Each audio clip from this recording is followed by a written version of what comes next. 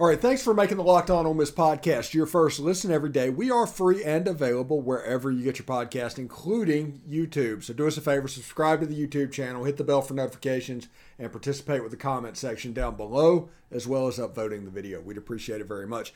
I am joined by Derek Vandegrift. We're going to talk about Ole Miss and Alabama. We have a hurricane. We're just full disclosure, recording this on Wednesday, because a hurricane is supposed to hit us at 7 in the morning tomorrow. So I don't want you guys to go without on Friday in case I'm out of power. So, Derek, what do you think the headlines are for Ole Miss in Saturday's game? Well, as far as the Ole Miss-Alabama game goes, I mean, it's got to be us establishing the run. You know, we got to stick to our identity, and we've got to impose our will. That offensive line's got to do some work, and you got to have a lot of Quinshon Judkins and Zach Evans, you know, kind of like you said earlier in the week on the podcast. You know, that's the key to this game here, because it's a completely different offense when both of those backs get touches, because they're so different, but they're so incredibly talented in the ways that they do run the ball. You know, it's two completely different ways that you have to guard the inside and the outside. Quinshon's so good at finding gaps and making that one cut and going straight up the middle, you know, there between the tackles. And Zach Evans, you know, if you ever get him outside the tackles in space, whether it be on a jet sweep, toss, anything like that, or just a swing pass, something, you know, if you get him into open field, and you better watch out, because he's a special player that can do big things with the ball in his hands out there. So that's one thing I'm looking for. You know, those two guys, Evans should be a lot healthier, I would think, this week after you know, not playing the LSU game, minimum snaps in the A&M game, and then the bye week here. So that knee should be pretty good, I would think. So that's one thing I'm looking for. And then Jackson Dart being able to attack downfield. That's kind of been the MO against Alabama the last few years, you know. And we're the kind of offense that is set up to do that if we're able to establish that run game, because that's what they're going to focus on is getting up to the line, crowding the box, trying to keep our run game in check. And that's when Jackson Dart needs to go over the middle, downfield, and find these receivers to make some big plays for us. Yeah, absolutely. I mean, you hit almost my keys perfectly to the game. Yeah. Defensively, I'd also add that I think the defense needs to be really good at tackling this week. It can't be a poor tackling day. Yeah. The one play that really bothers me with Alabama coming up is it's not your traditional Alabama team as far as running the ball, where they just line up and just ram it down your throats, right? That's not what Jahmyr Gibbs does. But they are so good at that angle route with the running back coming out of the backfield and getting back up the middle of the field. That's something we're really going to have to watch, because he's one of those guys like Zach Evans. If you get him with open space in the middle of the field, I mean, he can absolutely kill you. So that's one thing, probably pass protection with the linebackers, or the robber star, whatever you want to call that floating safety that comes up and plays the run every now and again, and then the safeties in the backfield too. You know, that's something we're going to have to watch for is defend the middle of the field, because it's not going to be your traditional ground and pound Alabama offense that you see. And you know, we're kind of catching Alabama at a pretty good time right now, because Bryce Young doesn't look like Bryce Young right now. You know, he's still an incredible talent, obviously. You know, we kind of talked about this on Tuesday on our Twitter space. When you hear us talk about these kind of things, it's not a cockiness or that Ole Miss is going to win, but it's just observations. When you see Bryce Young from last year to this year, you can see that shoulder's bothering a little bit, accuracy's off a little bit, the deep ball's not as good as it used to be. But he's still really good, and he's an elite talent that can step up and beat you. So that's something that you've got to plan for and you got to guard against. Yeah, you think Bryce Young's really healthy?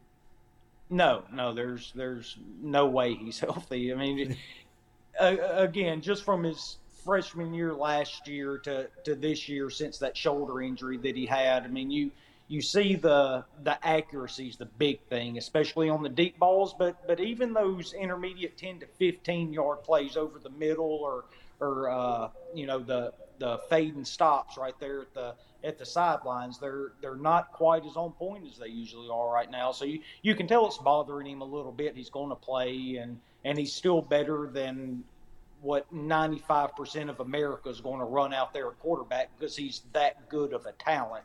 But if there was something that you could look for with Bryce Young is that throwing shoulder isn't 100%, and if things go a little bit sideways Saturday for him, then it wouldn't be completely out of the realm for Bryce Young to say, hey, I've got a $10 million payday ahead of me here in so many months. Let's go ahead and get this thing fixed and shut this thing down.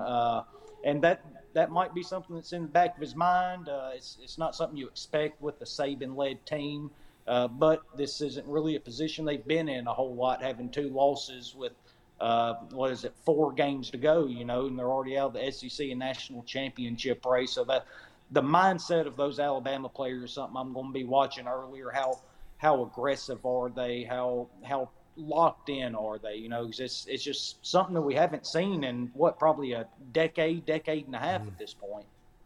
Yeah, and one thing that everybody needs to pay attention to is the kickoff of the Ole Miss and the Alabama game is right after the LSU and Arkansas game. Yeah. If LSU wins that game, Alabama is mathematically eliminated. Yeah.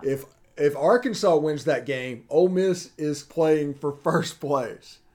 So that's when you throw the score on the Jumbotron and you announce it as loud as you can through the PA system during warm-ups, and you let everybody know that this is what this game is about, and you let those fans blow the absolute roof off of that place because it is going to be nuts.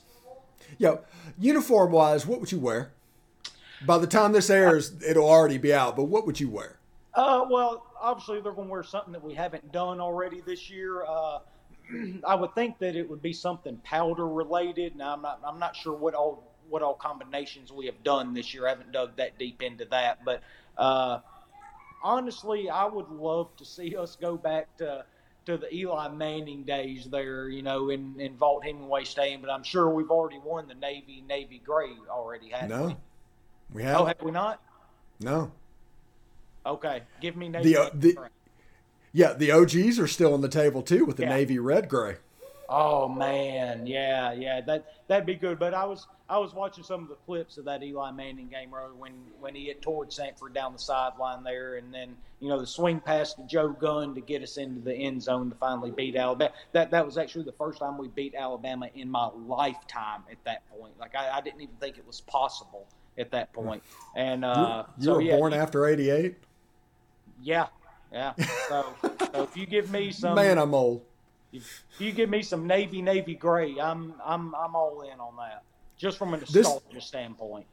This is my feeling on the uniforms moving forward. I think they're going to do powder white against Alabama. Okay. But that leaves the OGs, the Navy red gray, for the Mississippi State game. Mississippi State, yeah. Okay. And if Ole Miss goes to Atlanta, it's Navy gray. Well, you messed up there, Stephen. You said if we go to Atlanta, we're going to Atlanta. Okay, this is the full confidence podcast going on right now. We're going back in a time machine back to baseball season right now. Okay, I'm telling you what's going to happen. We're going to beat Alabama. We're running the table. Arkansas is going to beat LSU. We go to Atlanta, beat Georgia, and make it to the playoffs. So y'all don't even have to watch from here on out. Yeah, not a joke or anything, but since this podcast has existed, we've gone to the Sugar Bowl, won a baseball national championship. I know, right? I mean, it's kind of good karma right now. Yeah. That's kind of what's led to my uber confidence that I have going on ever since I've been on this podcast. Things just seem to be going well. Yeah, I'm all about confidence. Whether it's justified or not, I'm all about it. And it's great. Let's do it. I'm ready. But, if Ole Miss beats Bama, and I honestly feel like LSU is going to get beat, and Ole Miss is going to beat Bama, and it's going to set up that game, another chance to exercise demons in Fayetteville.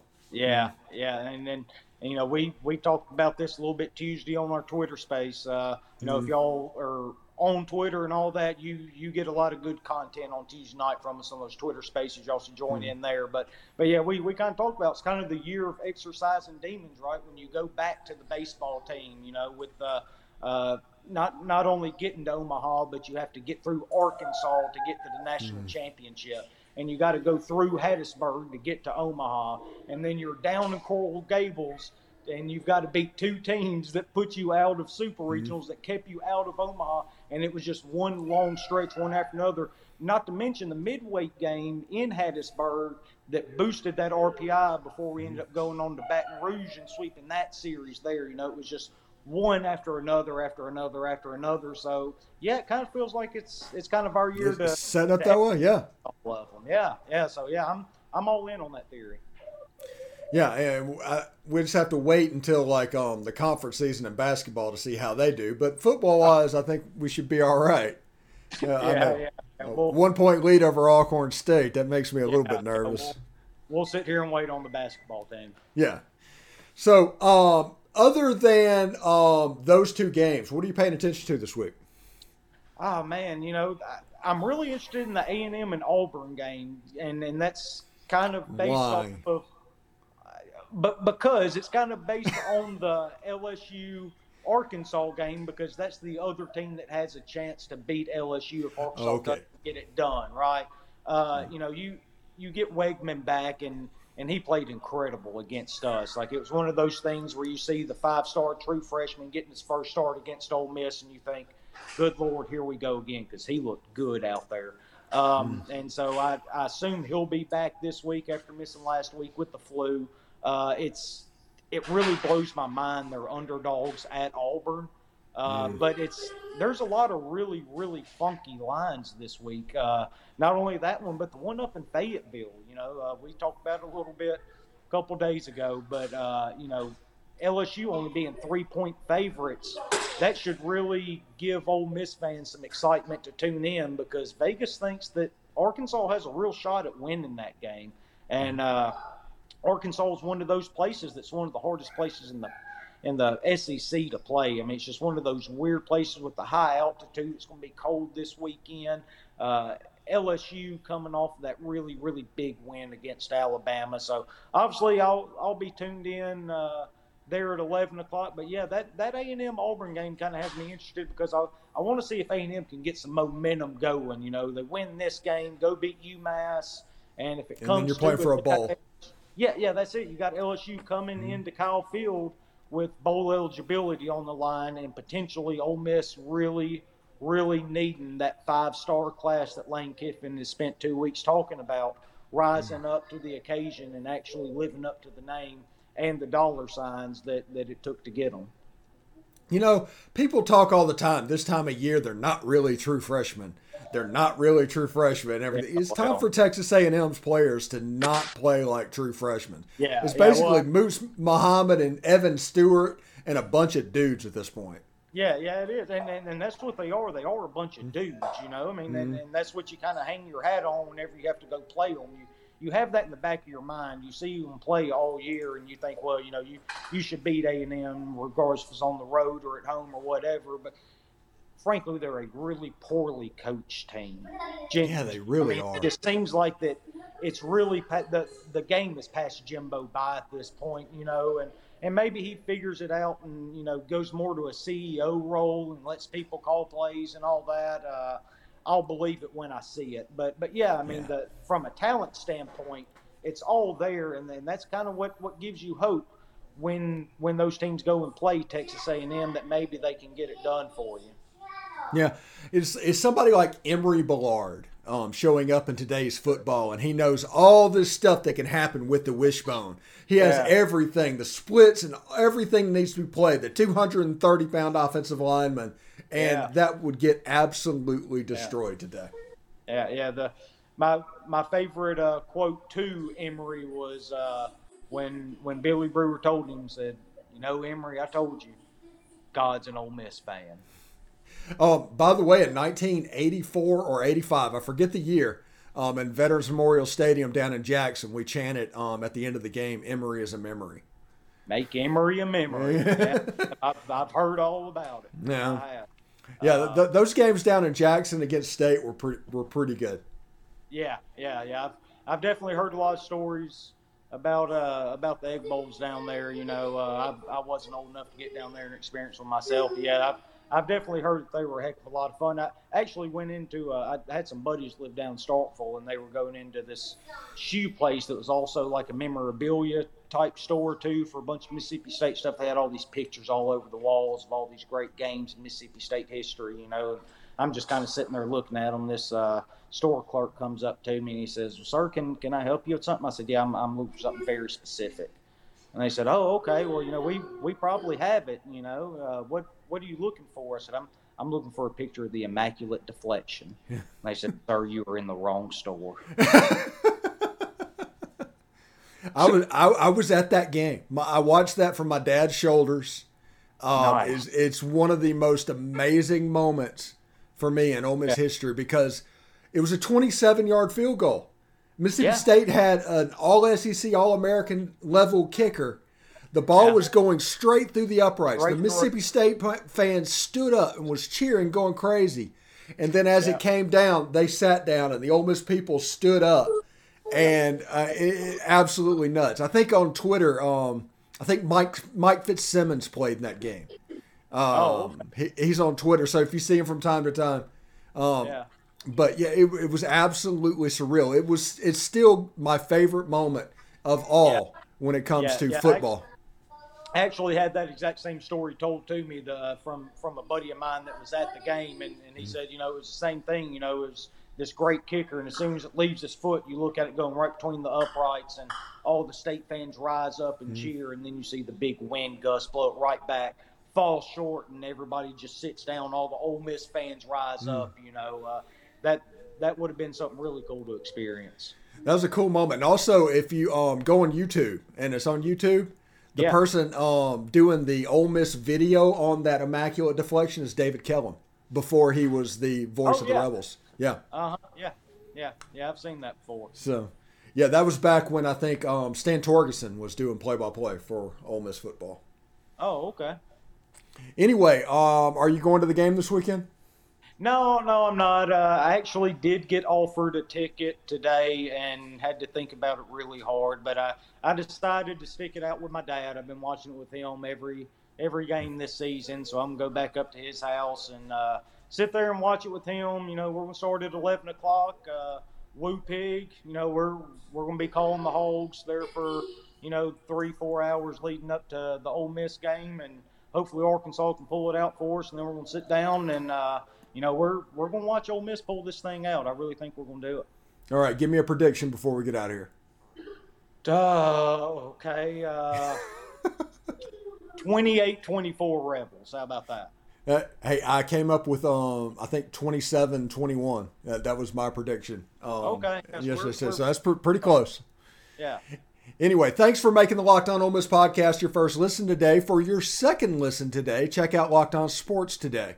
From the games that matter the most to the biggest stories in sports, go beyond the scoreboard and behind the scenes with local experts and insights only Locked On can provide. It's Locked On Sports Today. It's available on this app, YouTube, and wherever you get your podcasts. Derek, thank you very much for filling in for me today. Just this dang hurricane. I just don't want to risk not being able to do a show. Yeah, I get it, man. Hey, it ain't no problem. I love hopping on here talking Ole Miss, and can't wait for Saturday. Woo Pig and Hotty Toddy. All right, outstanding. Hotty Toddy.